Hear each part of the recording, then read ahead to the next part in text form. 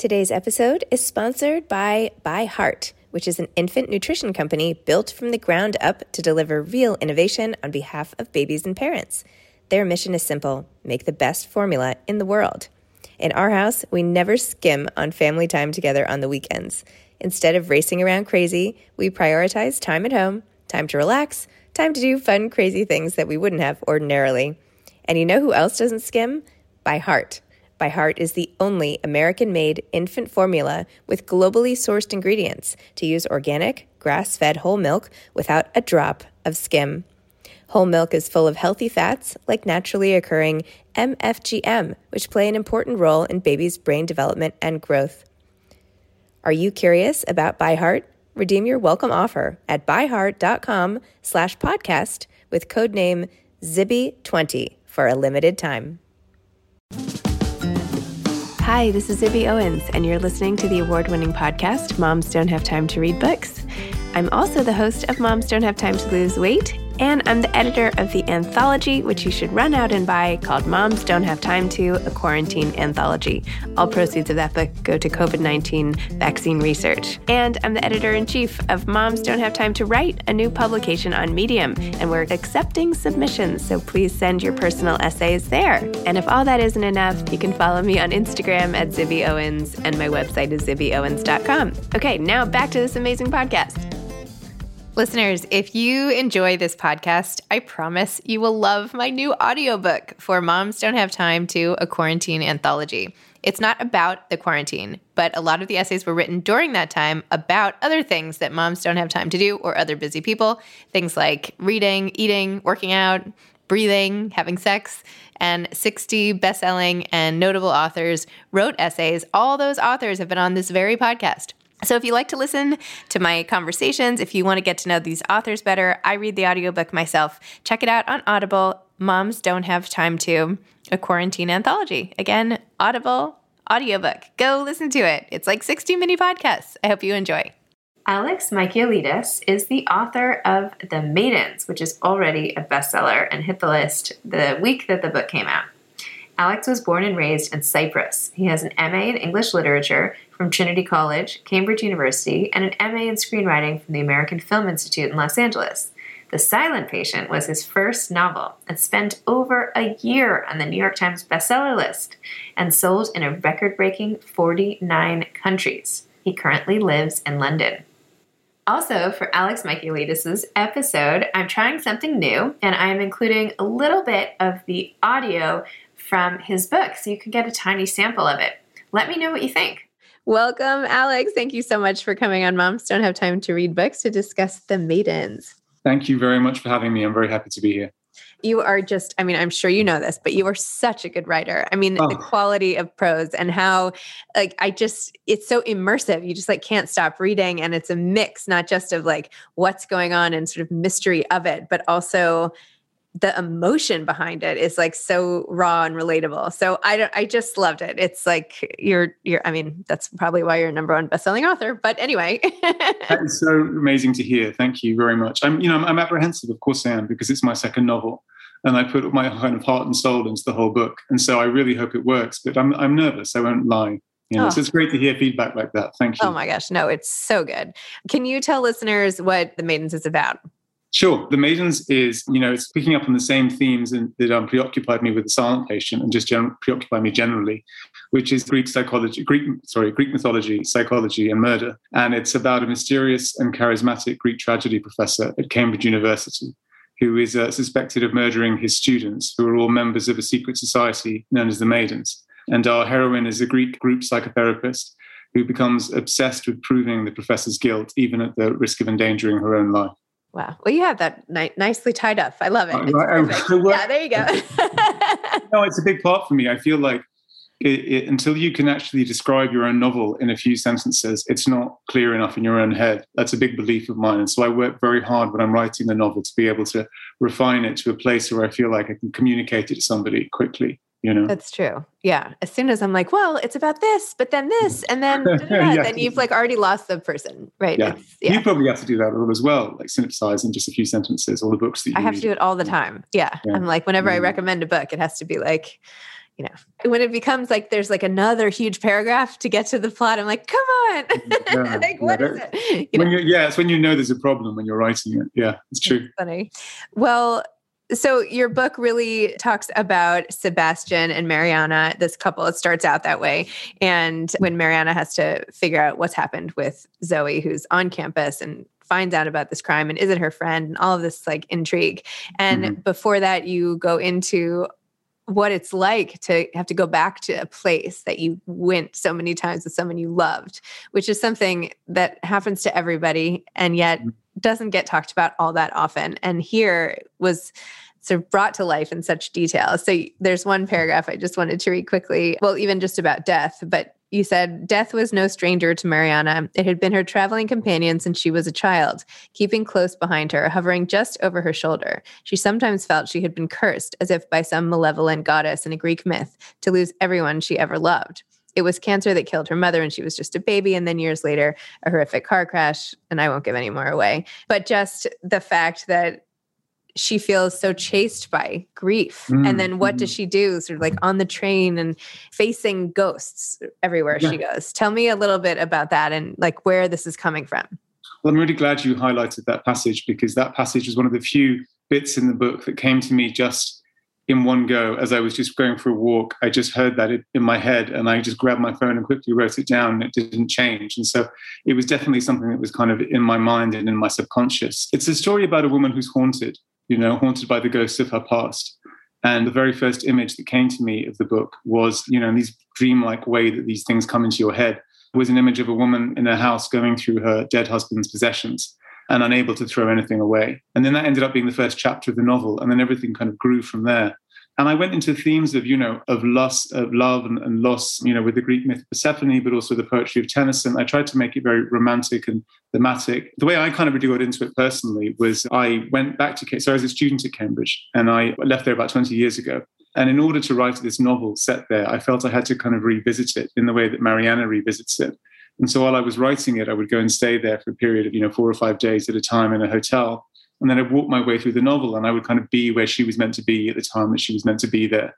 Like if she was meant to be in the pub at like 9 p.m. on a Thursday, I would go at 9 p.m. on a Thursday and I'd take a little notebook and I'd write down what I was seeing and smelling and, and I thought that it would be a kind of atmospheric note-taking.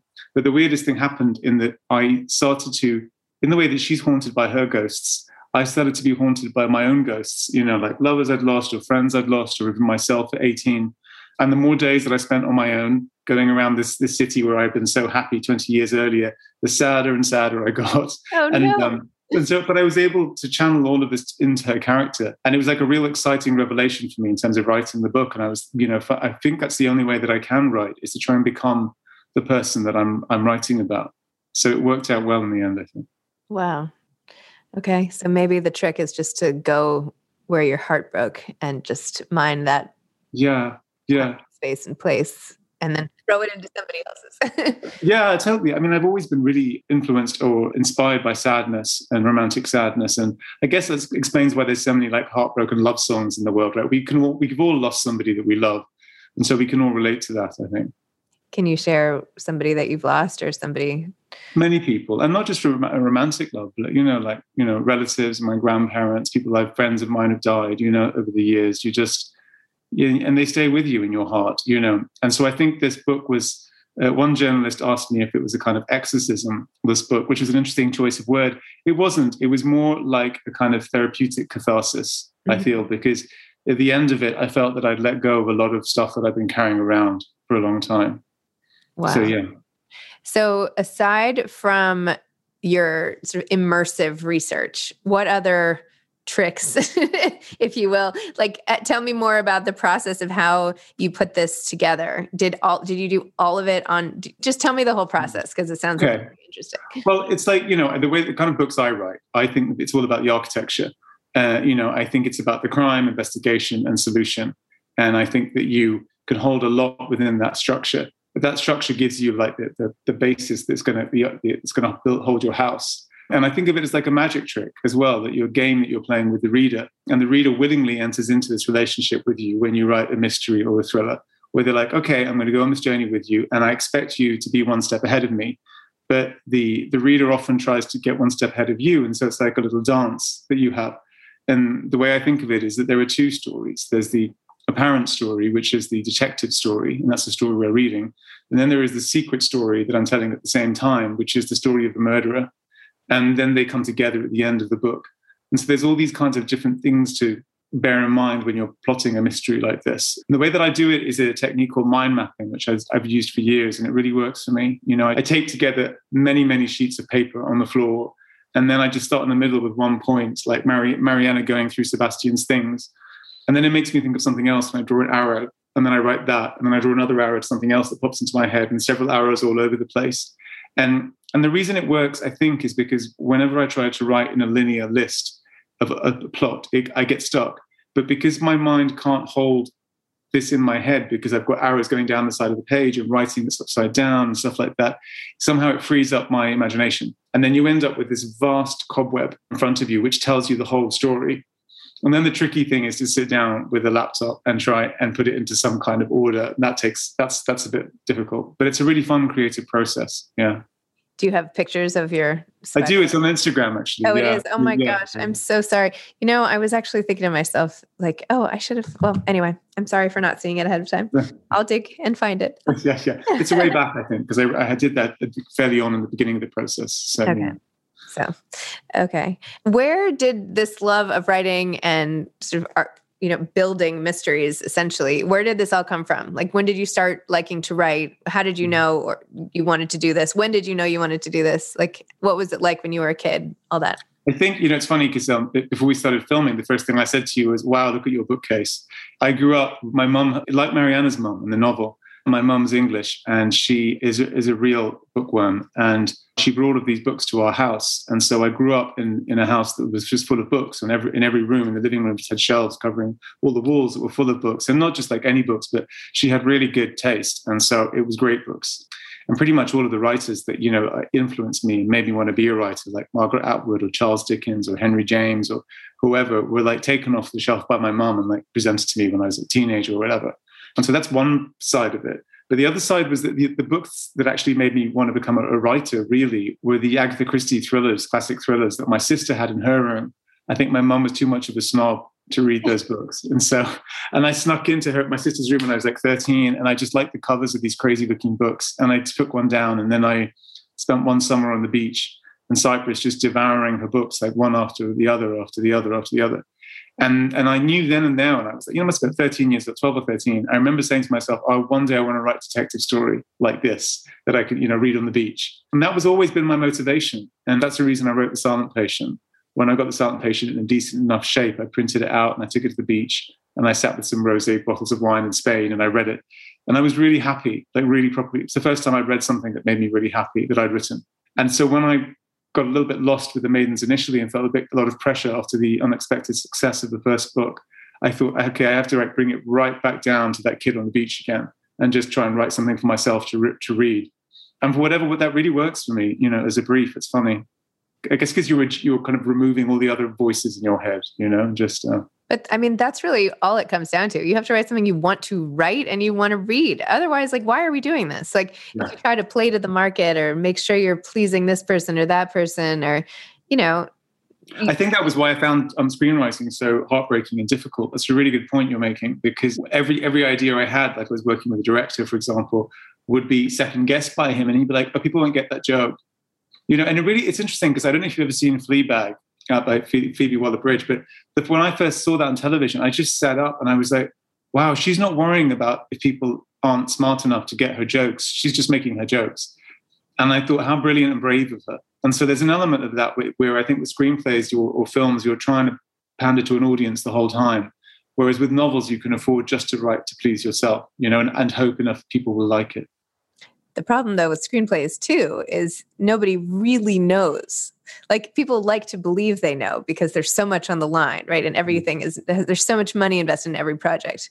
But really, there's something that you can't predict about all of the success, right? So people just sort of double down and like, oh no, we know this. Like, that's what they say about all these books too. Like, this type of book won't sell. Well, really?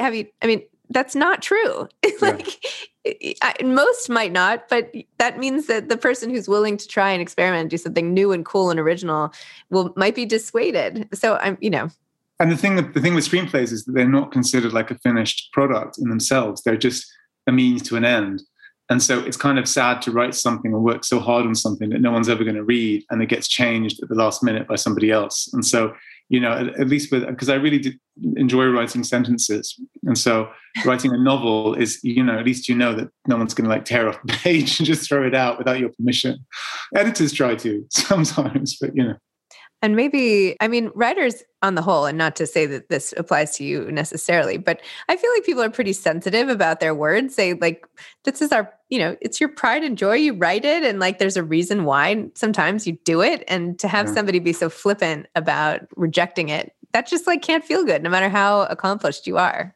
No, it doesn't. And I'm really glad that I kind of moved away from, I also think I'm better writing books. I definitely get more out of it, I think.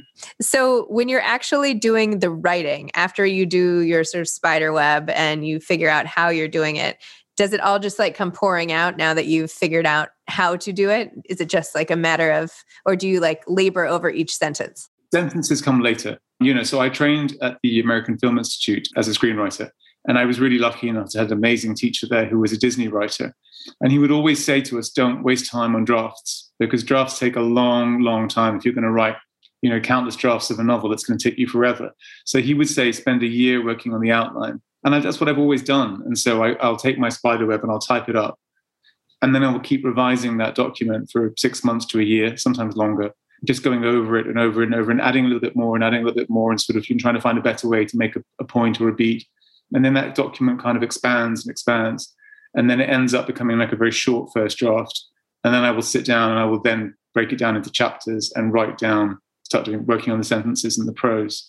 But it's about the story, I think, for me, is the most important thing, as opposed to the pretty language. I think that if you have pretty language without a story, then it doesn't really go very far. So yeah, but it's a long drawn out process. The spiderweb is probably the most fun part of it, because after that, it then becomes this process of trying to realize this moment of inspiration. And no matter how hard you try, you can never quite get it as good as you want it to be. And so it's this element of frustration, I think, that starts creeping in. So did you really not expect the book to be a success? The first one? Yeah, the first one. No. I didn't, at that point, so I didn't even have an agent at that point. I'd been dropped by my last film agent. And so I was just thinking okay, before I really do quit this, I had this whispering voice at the back of my head for 20 years saying, write a detective story. And I don't know anything about detectives, but I had trained to be a therapist, although I didn't qualify. And I also worked in a psychiatric unit. And so I do know a bit about therapists. And I thought, I could make a therapist my detective instead. And then I can actually write something that I know about. And then once I had that idea of them clicked, and then I wrote the novel just to see if I could write it. And I worked on it after it was ready for another 6 months or so, because I was so scared about letting it go. It had been such a pleasurable experience writing this book. And I thought, all I'd ever had pretty much as a screenwriter was rejections. And you get so used to it. And I just thought, I just don't want to go through this again, because then I'll really have to give up my dream of being a writer. And it was a friend who finally just was the first person to read it, just said, okay, you have to try and get an agent. You have to send it to me because it's ready now. And I did. But even that, I remember it took a couple of drinks before I wrote to this agent that I found online, who ended up becoming my agent, because I was so afraid of someone reading it. And then from there, it's been a dream since then. So. Wow. Okay, we can't bubble wrap our kids to keep them safe, but we can give ourselves some peace of mind now with the Life 360 app, which I am obsessed with. I first heard about this from a girlfriend at a party who told me that this was the app to use. So I got it, and now I am obsessed. It's a family connection and safety app that lets you track the people and things that are most important to you. And it's much more than sharing location. It is about safety. It keeps families connected and protected throughout the day. Plus, it helps you find your things. So I have tiles, one of which I put on my phone, which I lose 100 times a day, and I can find it through the app whenever I lose it. Also, it lets me put in locations of interest. So I get alerts when my kids reach school after taking the bus, or when my husband gets to LA, or whoever you want to track. You can do it with Life 360 and feel very protected and safe. And it makes life better. It makes peace of mind better. Life 360 has my family's back when they're on the road, and I can track their stuff too if I need to. Plus, of course, it's a lifeline during emergencies because you can have crash detection to know if one of the kids is in an accident. And with 2 almost driver's license kids, that is super important to me too.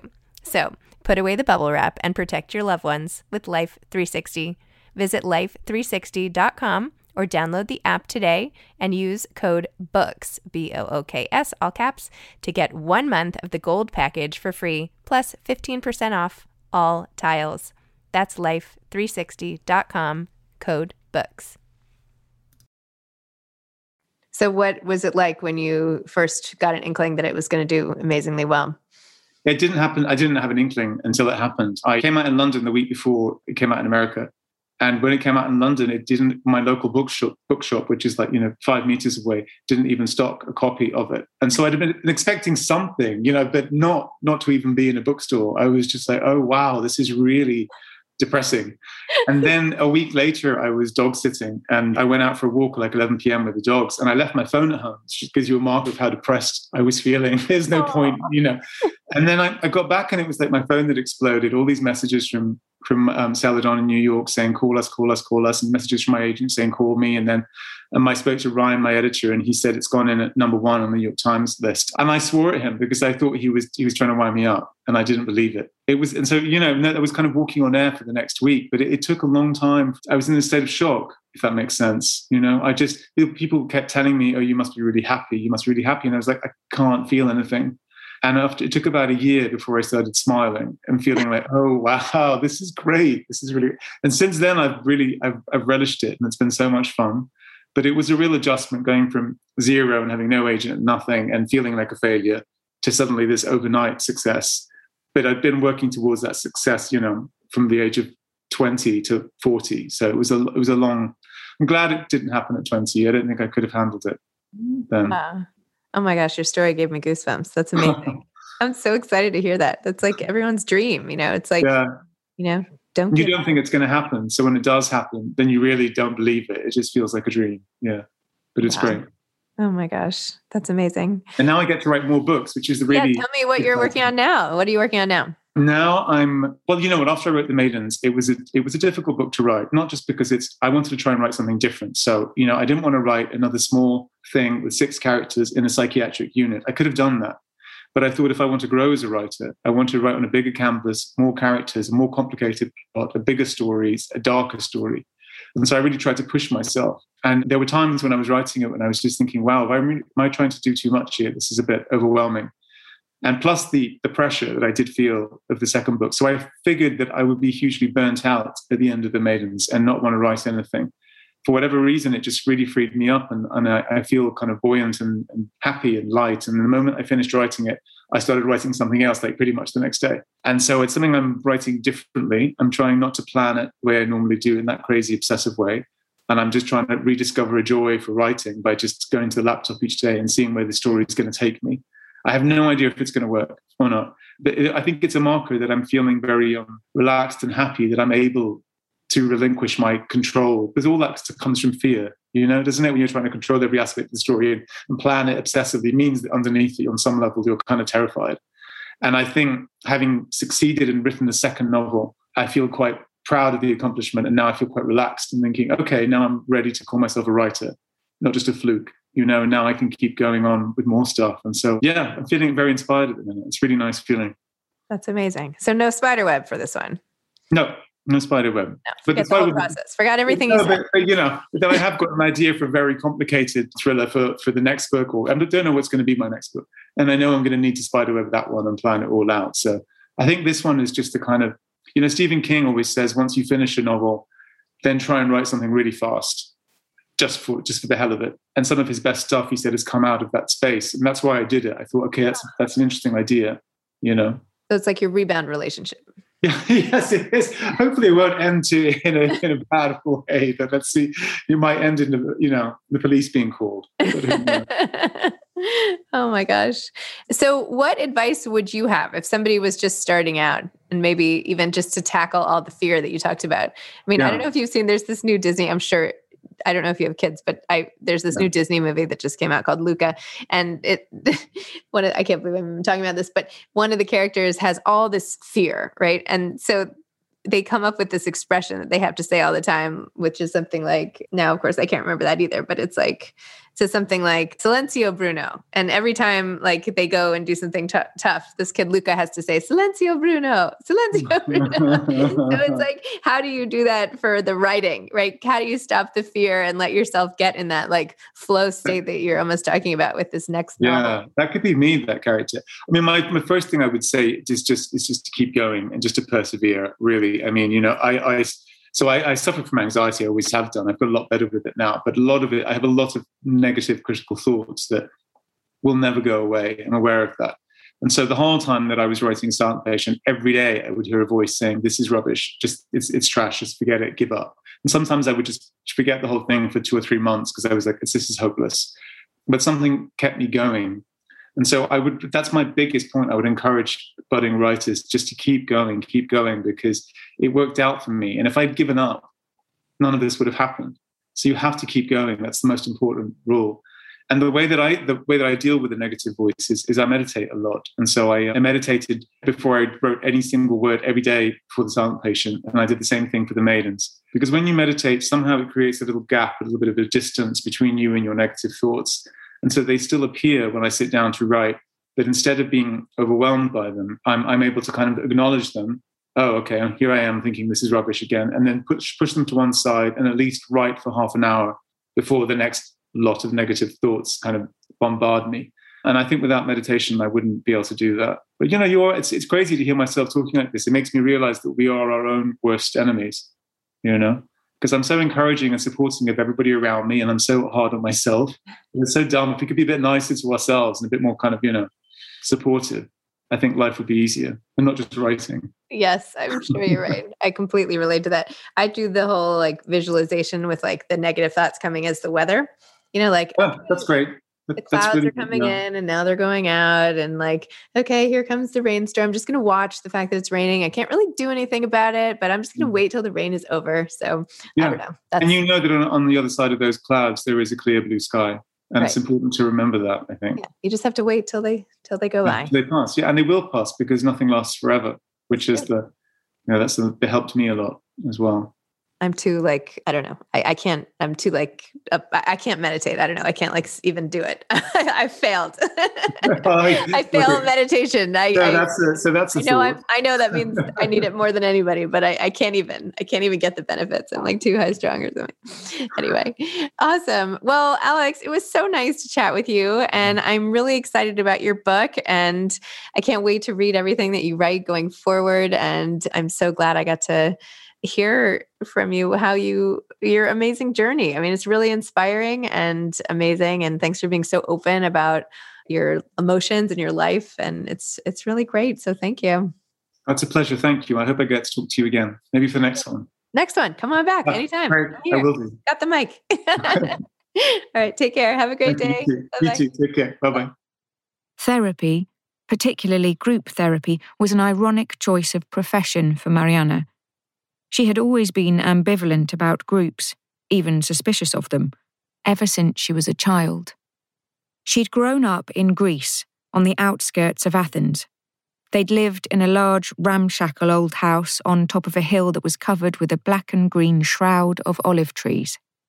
As a young girl, Mariana would sit on the rusty swing in the garden and ponder the ancient city beneath her, sprawling all the way to the columns of the Parthenon, on top of another hill in the distance. It seemed so vast, endless. She felt so small and insignificant, and she viewed it with a superstitious foreboding. Accompanying the housekeeper on shopping trips to the crowded and frenetic market in the centre of Athens always made Mariana nervous, and she was relieved and a little surprised to return home unscathed.